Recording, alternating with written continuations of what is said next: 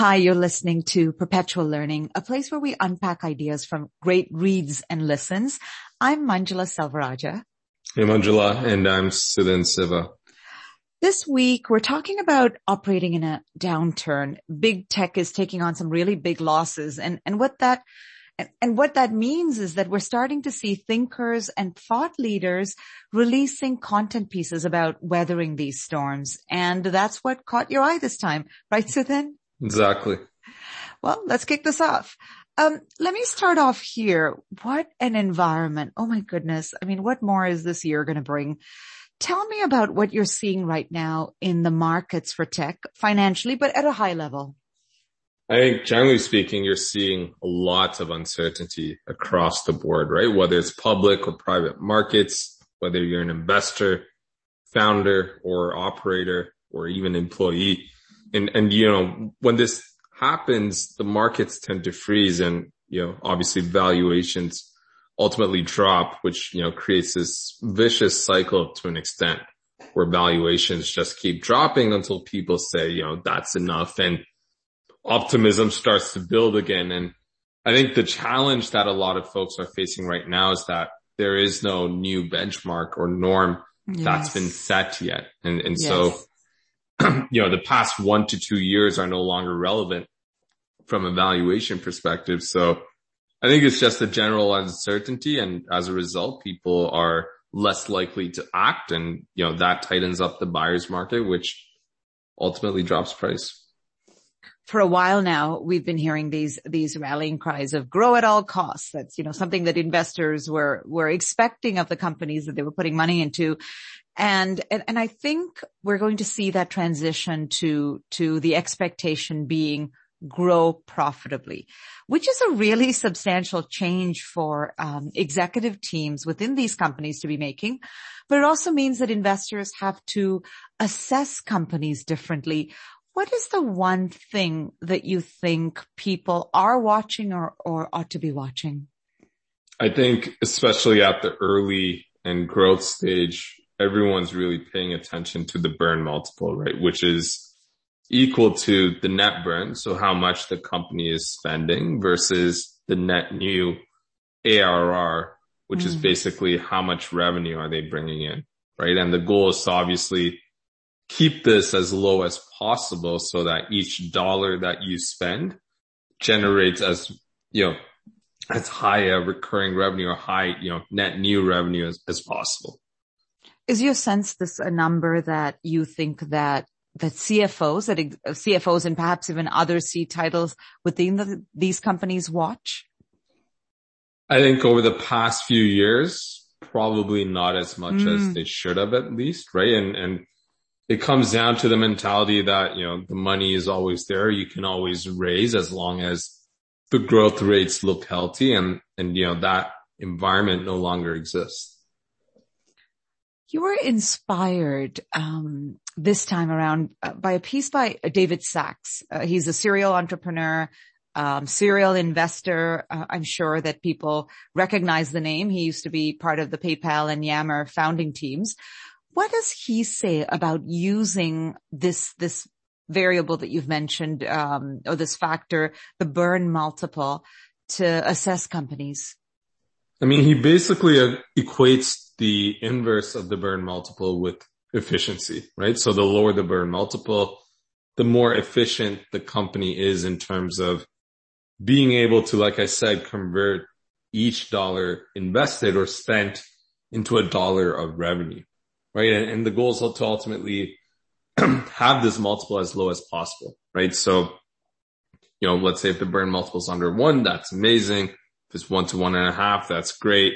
And then as you start getting up there, so over 1.5 to 3x, you know, that's when it becomes quite challenging, right? And so the goal is to always optimize your burn multiple, which ultimately means, you know, really spend your money carefully. So here we have, you know, you've said that the amazing what would be an amazing number would be having that burn multiple under 1x. The time, once you start getting over 2, it's starting to look really suspect, right? Mm-hmm. How is he looking at the burn multiple differently in 2022 in the environment that we're in now? Yeah. So it's interesting. So he first shared a piece in 2020 that, had these ranges. And then, I think earlier this month, he had a presentation where he said, how do you operate in a downturn? And it was interesting to kind of compare and contrast. And, basically his expectations have shifted to the point where anything below 1.5 is good, but anything above 1.5 is in the danger zone. And a lot of companies probably operate in that 1.5 to 2 to 3x range, which in the past, investors still would have considered it, given those types of companies a shot so that they can ideally improve their efficiency over time and get the burn multiple under 1. However, now that isn't necessarily the case. And so, I categorize a lot of, startup tech companies that are operating above 1.5 to be in a fairly scary position where if they don't have enough of a runway in terms of capital and cash that they've already raised and have in the bank, it's going to be pretty hard to raise again at a similar or higher valuation. Chances are they'll need to go lower or perhaps, consider other alternatives, which is a scary position to be in if you're a founder or an employee at those types of companies. Those numbers that you're talking about, 1, even 1.5, like that's actually quite low. Do you think there are companies that make it through that filter, companies in the ecosystem now?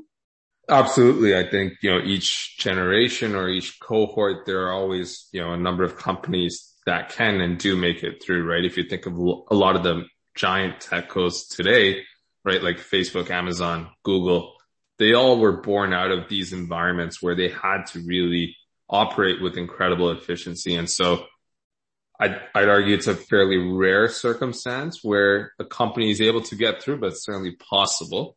But ultimately, I think that's where investors and employees need to be careful, where they need to understand, do they work at one of those companies that can actually survive and make it through, however long this period takes or not? It's interesting because, in one way, if I was to look at the glass being, half full, maybe not half full, a quarter full, I would say, one of the things that this would do is give you a sense of discipline in the early stages, right? Sure. Where you are actually trying to build the right kind of company and design, the right kind of product and the right kind of sort of sales and marketing to get out there, because you don't have all the money in the world to just burn, right? So that is, that's really interesting. It also explains to me why we're seeing layoffs right now, because I'm guessing that there might be people out there who are just really also trying to, if it's not cash flow, even trying to manage that burn multiple. Let's talk about the problems that people would need to address when thinking about lowering that burn multiple. And let's start with acquiring and keeping customers. What are some ideas in that area?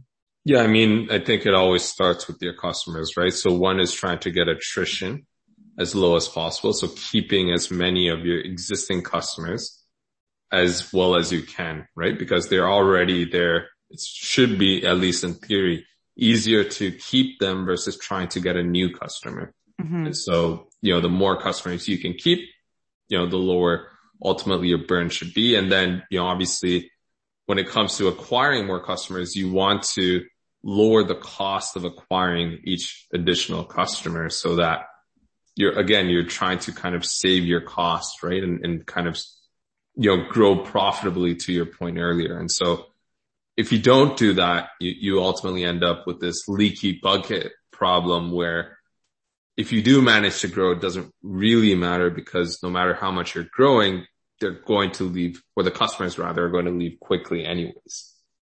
What are the red flags you see with gross margin? Yeah. So, gross margin is very important because you ideally want each additional dollar that you bring in to drop to the bottom line versus paying out costs tied to revenue, right? Or else you kind of lose the scale advantage that most tech companies provide in theory. And so having your gross margin as high as possible is quite ideal, right? Which is why software businesses, as an example, are quite attractive because gross margins are extremely high in theory. And so once you are growing past a certain point, these businesses become incredibly profitable. Mm-hmm. So let me bring up something else that I've heard you talk about before in sort of another context, the dangers of indecisiveness when it comes to leadership. I think that you've always had a thing about this, right? Why does that matter to you here? I think ultimately the longer leadership takes, and I've seen this kind of play out in a few instances in my past lives, I think the more money you lose and ultimately the more cuts that you'll need to make. And so it's not a time where, leaders, decision makers can pause and hope for a consensus because, as a founder or operator, it sucks to say this, but you're ultimately making the best out of a pretty shitty situation. And so there's going to be no right or popular choice here. It's really important to recognize that and move quickly so that you don't end up making a worse choice down the line, and you're able to kind of maintain the nimbleness and the agility that you need as a startup so that you can iterate, move quickly, and get out of this situation. What's one tip that you would you'd like to share with people that are working at startups right now? And I mean I guess employees, that is. Mm-hmm. And so I think it's important to understand, how the company is doing financially, right? And if you don't have visibility to that, try to do what you can to get visibility and really understand, how is it performing from a growth perspective, and, do they have enough runway, right? And then based on that, understand the type of valuation that they raised at and whether they can truly grow into that in the next 3 to 5 years. You're not going to find a solution the next year. But, over a medium to long-term time frame, can they grow into a valuation that meets, if not exceeds, the valuation that they've raised at? And they're unfortunately going to be companies that are held to a valuation that they can't hit. It doesn't mean that it's a bad team, a bad founder or company or product even. It's just that the economics that they raise that will work against them. And so a lot of times the folks that lose the most are the employees, because that's how the preferred shares work, right? And usually, when you raise at a certain valuation and raise a certain amount of dollars, the VCs or the investors that go into it need to get paid back first, and anything over and above that goes to other shareholders like employees and founders. And so, if you don't have a really good, a decent amount of visibility into that, it should and probably will create a fair amount of uncertainty as an employee, which, is never a great situation to be in. Yeah. And I think that this is why, I hope recruiters say this to people or people that refer other people to startups, that you need to really assess when you're getting into working for a startup, what's important here, and really assess what the risk here is, because this is, in some sense, it is a known risk. Right? You don't know when to expect it, but it is a risk that could potentially happen, right? So sure. It's just the timing might be a surprise, but, the fact that it is completely possible should be no surprise. So then, great topic. Thank you. We're on next week. Absolutely. Talk then. All right. Chat soon.